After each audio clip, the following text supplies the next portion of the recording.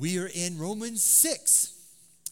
And Romans 6, probably if you had to kind of summarize it, it's we are free from sin. And Romans 6:6 is kind of a key verse. I think I kind of mentioned last week. For years, that was my favorite verse because it just was speaking to me so much. So I want to read it again because I think it sort of captures the heart of this chapter. Knowing this, that our old self was crucified with him in order that our body of sin might be done away with, so that we would no longer be slaves to sin. And I'll tack on verse 7, for he who's died is freed from sin. And we've been talking about how just that, yes, we have been freed from sin. That's part of the salvation that Jesus died for us to give to us. Last week, we kind of jumped into the whole, section of verses, it was verses 12 through 14, just 3 verses about how we need to present ourselves to God. And that's not just, I presented myself to God back in, 2003 or something like that. No, the Greek tense there is that we are continually presenting ourselves to God. In fact, it goes a little bit further. It says, every member of your body we need to be kind of presenting on a continual basis to God. And we're to present ourselves as instruments or vessels of righteousness. And a diagram that we kind of showed last week, here it is. A few things, if you can just kind of look at the beginning or down at the bottom, Romans 6:6, knowing this. And we talked about how that knowing this has to be a revelation that God's given us, that our old self was crucified with Christ, that we would no longer be slaves to sin. Then based upon that, Romans 6:6 goes on to kind of say, we've got to believe it. See, we can know it and even have a revelation of it, but we have to, by faith, we have to say, yes, yes, yes. And then we said, consider ourselves to be dead to sin, but alive to God. And that was, that's one of those Greek words, consider ourselves. English and Spanish, for that matter, have had a hard time translating it. Sometimes it's reckon yourself, or sometimes consider it reliable. And do you remember the story I gave that I think maybe kind of captures a little bit of that? Remember, it's talking about driving a stake. Remember, we talked about the Homestead Act, that in America, in the late 1800s, and really for a lot of 1900s, if you went out west, out here, and you could get 160 acres free, but you had to stake it out. Had to put stakes in it. That was a very important part of it. And then you had to live there for 5 years. And then you got the deed. And so when I read, consider yourselves dead to sin, I believe it. I understand it. But yes, I'm driving the stake down. This is something that I'm going to do for my life. Okay, so today we want to talk more about this presenting ourselves to God. And let's look at verses 15 through 19. What then? Shall we sin because we're not under law but under grace? May it never be. Do you not know that when you present yourselves to someone as slaves for obedience, you are slaves of the one whom you obey, either of sin, resulting in death, or of obedience, resulting in righteousness? But thanks be to God that though you are slaves of sin, you became obedient from the heart to that form of teaching to which you were committed. And having been freed from sin, you became slaves of righteousness. I'm speaking in human terms because of the weakness of your flesh. For just as you presented your members as slaves to impurity and to lawlessness, resulting in further lawlessness, so now present your members as slaves to righteousness, resulting in sanctification. Okay, so verse 15 starts off with kind of a question very similar to what was asked in verse 1 of chapter 6. Wait a minute, and I'll kind of summarize it.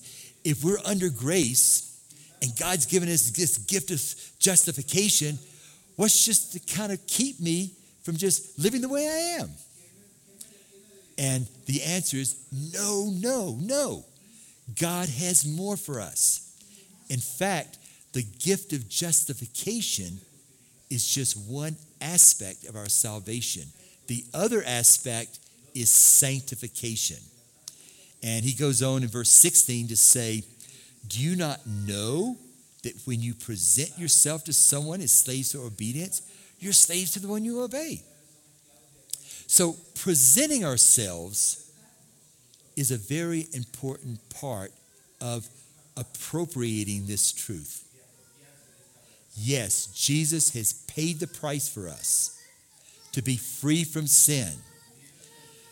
But we need to make a decision to respond to that, okay? It's a decision we make, presenting ourselves. It doesn't just happen. We decide whose slave we will be. Either we're going to be a slave to sin, or we can be a slave to God. And let me kind of tell you a secret that we could talk more about in Romans 8. If you present yourself as slaves to God, that's really the doorway to freedom and liberty. Whereas the enemy, the devil, would say, oh, you kind of get really into that Jesus stuff, you're giving up your freedom. No, that's a deception. That's a deception. Because if we don't present ourselves as a slave to God, we are slaves to sin. In fact, it says very clearly here, we are slaves to one or the other. Now, I know we live in an age where we always try to kind of compromise, well, I'm a little bit of a slave to God, but I'm kind of also friends with the world. It doesn't really work that way. It doesn't work that way. So it's a decision we make. And actually, maybe we should take it a little step further. It's a series of decisions we make because we do it on a daily basis. Because remember, that word, presenting ourselves to God, it's the progressive tense. It means I'm continually doing that. So it's not just something I did in 2003 or in my case. Actually, I gave my life to the Lord. Yesterday was my anniversary, and it was in 1965, so you can kind of do the math. A lot of years, right? But when I did that, that's a decision that in some ways I make every day. I'm going to live for you. Lord, I present myself to you. I present the members of my body to you. Also, when we talk about presenting, it's talking about giving ourselves.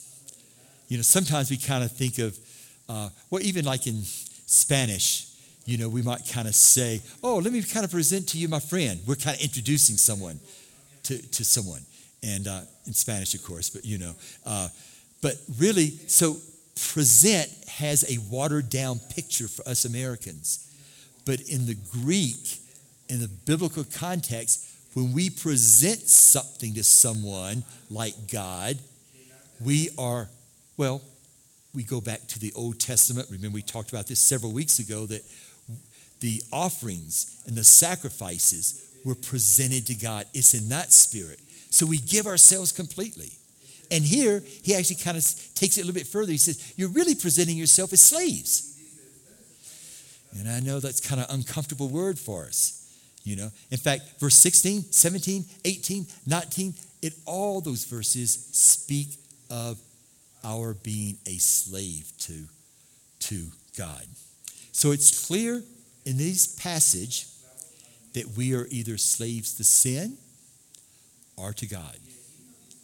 Which is it for us?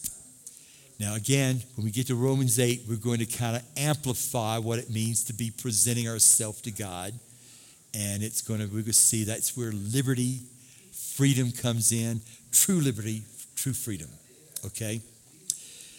Okay, it's also, 3 times here in Romans 6, when it talks about presenting, it says, present the members of your body.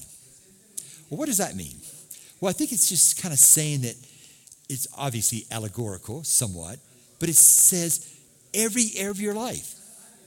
Because it's easy for me to say, Lord, I present myself to you.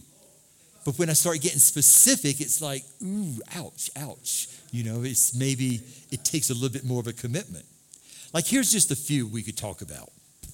And probably every one of these, we could probably have 2 or 3 messages.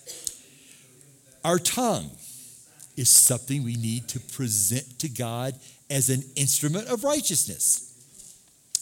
James 3, actually we could probably talk about a lot of passages, tells us that our tongue is capable of great destruction, right?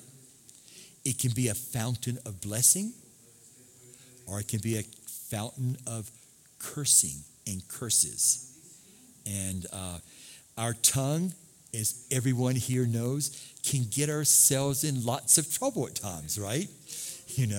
And therefore, we need to present it on a continual basis. Lord, my mouth, my tongue, my speech, I give it to you. I present it as an instrument of righteousness. And by the way, just think about all the ways that our tongue or our mouth or our speech could be used contradicting the kingdom of God. Lying, slander, exaggeration, gossip, complaining. Yep, that's right. Quarreling. Well, everyone complains. Everyone kind of quarrels and fight. Well, no, we are to present our tongues as instruments of righteousness. Bad language, empty chatter it even talks about. Ephesians 4:29, it says, let no, that means 0, unwholesome words proceed from your mouth. But what? Only such a word that what? Gives grace to those who hear. That's going to be used to build people up. Now you might say, well, if I do that, I'm not going to say hardly anything. Well, maybe that's what you should do for a while, until you can retrain your tongue to glorify God. But it's presenting our tongue to him. There's our heart. It's kind of amazing. The scriptures talk, on one hand, a good heart, the heart that receives God's word, like in the parable of the sower, a heart that's wholehearted. But it also talks about what? Stubborn heart, wicked heart, a hardened heart, a sick heart, a defiled heart. Actually, there's more things negative than positive, And those are things that we need to be careful of. Our heart needs to be presented to God. It's the seat of our emotions. And we all know our emotions can bounce all over the place, right? So on a regular basis, Lord, I give to you my heart. I make it yours. There's our mind. And again, we could talk about all these a lot. I'm just trying to give you some ideas. Our mind can be clear. It can be pure. It can be disciplined. Romans 12, that we'll get to a little bit later, talks about it can be renewed, transformed. But our mind can also get dirty, depraved, perverse. Our minds can be conformed to the ways of this world. So do we need to present our minds to the Lord on a daily basis? Yes, we do. Actually, and I don't have this verse up here, but I was thinking about it as I was going over these notes. But Philippians 4:8 talks about, finally, brethren, whatever is true, whatever is honorable, whatever is right, whatever is pure, whatever is lovely, whatever is of good repute, if there's any excellence and anything worthy of praise, let your mind dwell on these things.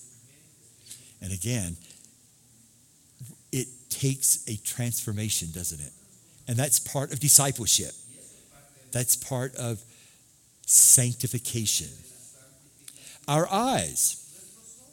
Actually, Matthew 6 in the Sermon on the Mount, Jesus said, the eye is the lamp of the body.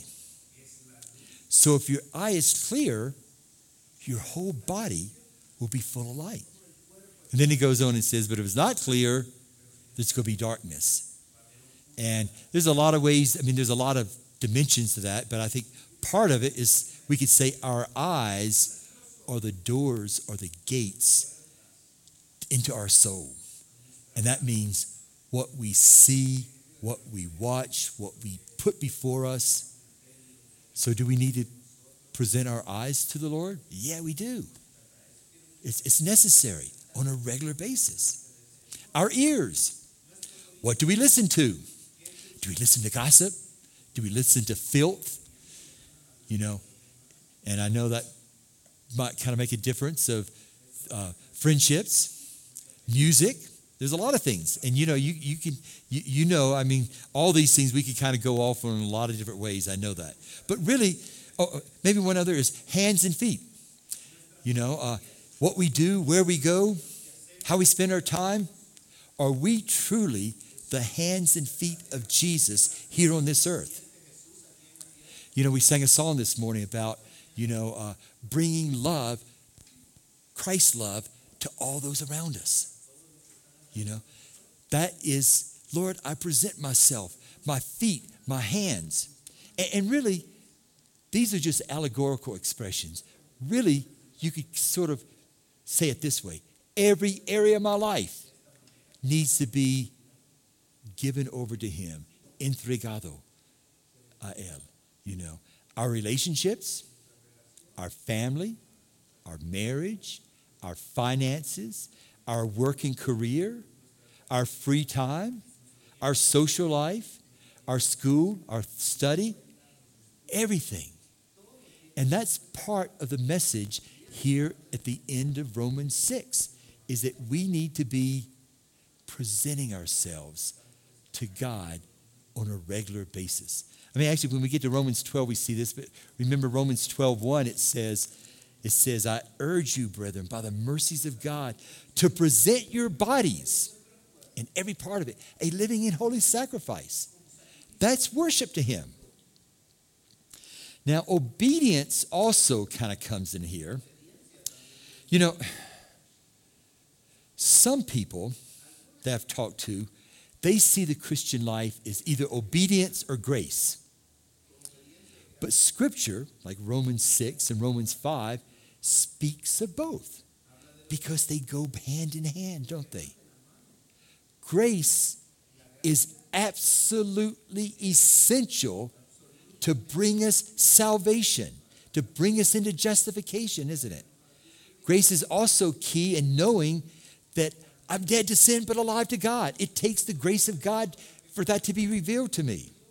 That's not something I can do myself. We can never please God by our own goodness, our own good works.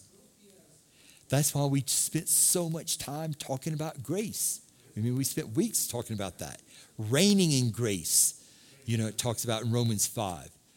Reigning in grace is actually God's plan, his destiny for each of us who are truly born again. But when we get to the place of presenting our members as instruments of righteousness, obedience is necessary. Now, it's God's grace that's brought us that point, but it's obedience. Actually, I think we have a slide here. Grace could be defined this way. God does it. I don't at all. Obedience could be said, it's my response to grace, to his grace. Does that make sense? Grace is God does it. That's the foundation of it all. But our response to grace is obedience. And by the way, verse 17, it says, you became obedient from the heart. It's not something legalistic. It's not something out of obligation. Because if it's legalistic or obligation, we're always trying to find what's the least I have to do to obey and still kind of have it qualified as obey. And so I'm always getting kind of technical with the Lord. True obedience is from the heart just says, I want to obey because I love Jesus. I'm so thankful. I see him worthy of everything. That is what God's grace should be leading us to. And so when I present myself as slaves to obedience, it's like, I love to do that. It's not, well, I guess that's the Christian thing to do, and I guess I've got to kind of watch my language. I need to no, you got the wrong idea. It's something that comes from the heart. Obedience from the heart. Actually, obedience, and we'll probably talk about this in the next couple of weeks a little bit, releases God's grace into our lives. So grace brings us to the place that we want to obey more, and then obedience brings more of God's grace, which kind of leads us more into obedience, and that's how really the life of sanctification works, how we become more and more like Jesus. So grace is fundamental. It's absolutely essential. But yes, obedience is as well. And God gives us the grace to obey. Because grace kind of wrapped up in everything. Verse 19, I'm kind of skipping around because we're going to be kind of hitting some of this again next week. But it talks about, so now the last part, so now present your members as slaves to righteousness, resulting in sanctification. Sanctification is our goal, our purpose. 1 Thessalonians chapter 4. This is one of the best verses or passages on sanctification.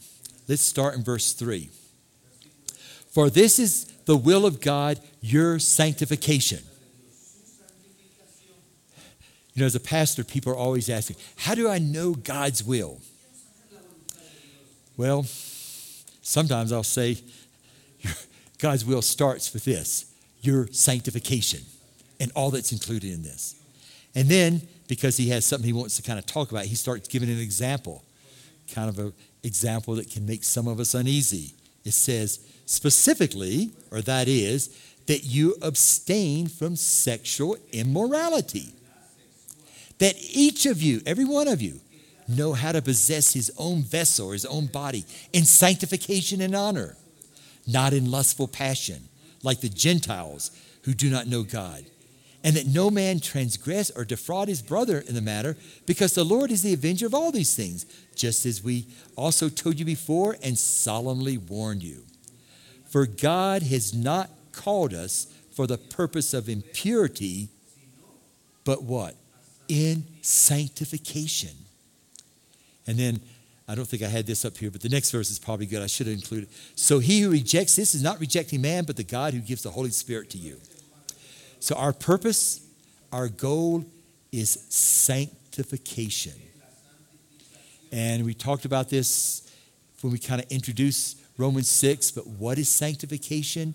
It's the process of being made holy, being set apart for holiness. Like 1 Peter says, you shall be holy as I am holy. Another way to put this is that we are being conformed into the image of Jesus. That is sanctification. Two parts of sanctification. Again, I know I keep repeating this, but it's very important. Justification, I've been declared righteous. That happens in an instant.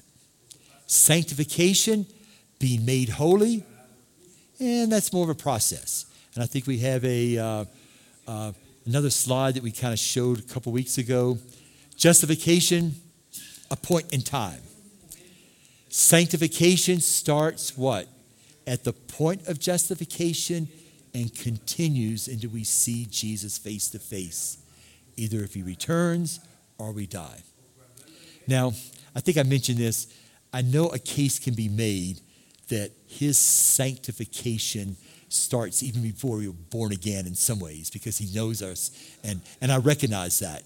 But for the sake of simplicity, let's just say there's justification and then there's sanctification. Both are important. We're called to both. We cannot ignore sanctification.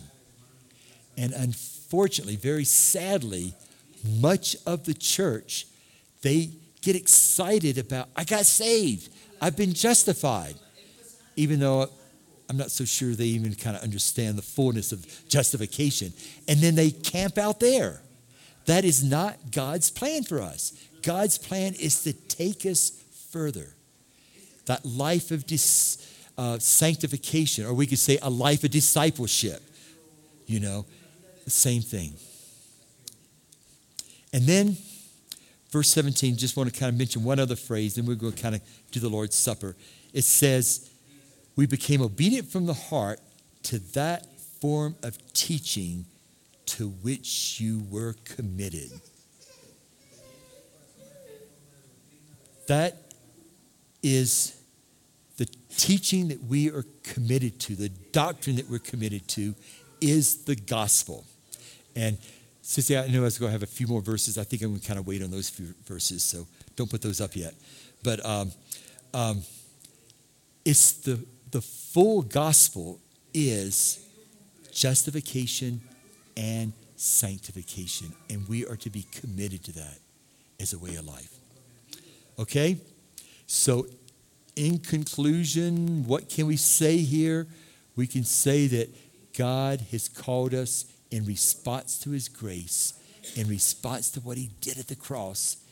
He has called us now to walk in obedience and to say, Lord, I present now my body, every aspect of my life.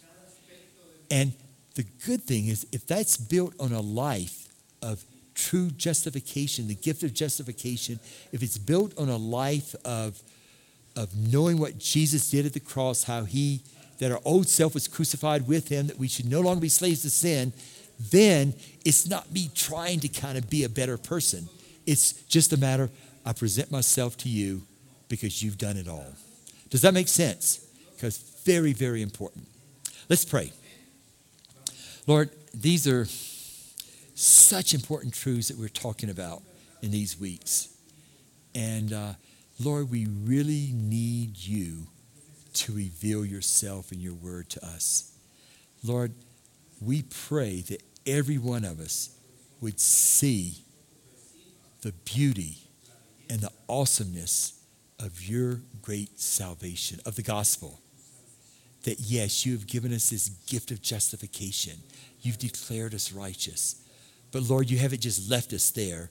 You now want to make us holy vessels that you can use in your kingdom around the world. And Lord, most of us are in that process, right? All of us are in that process right now because it lasts our whole life. Lord, give us a vision for that.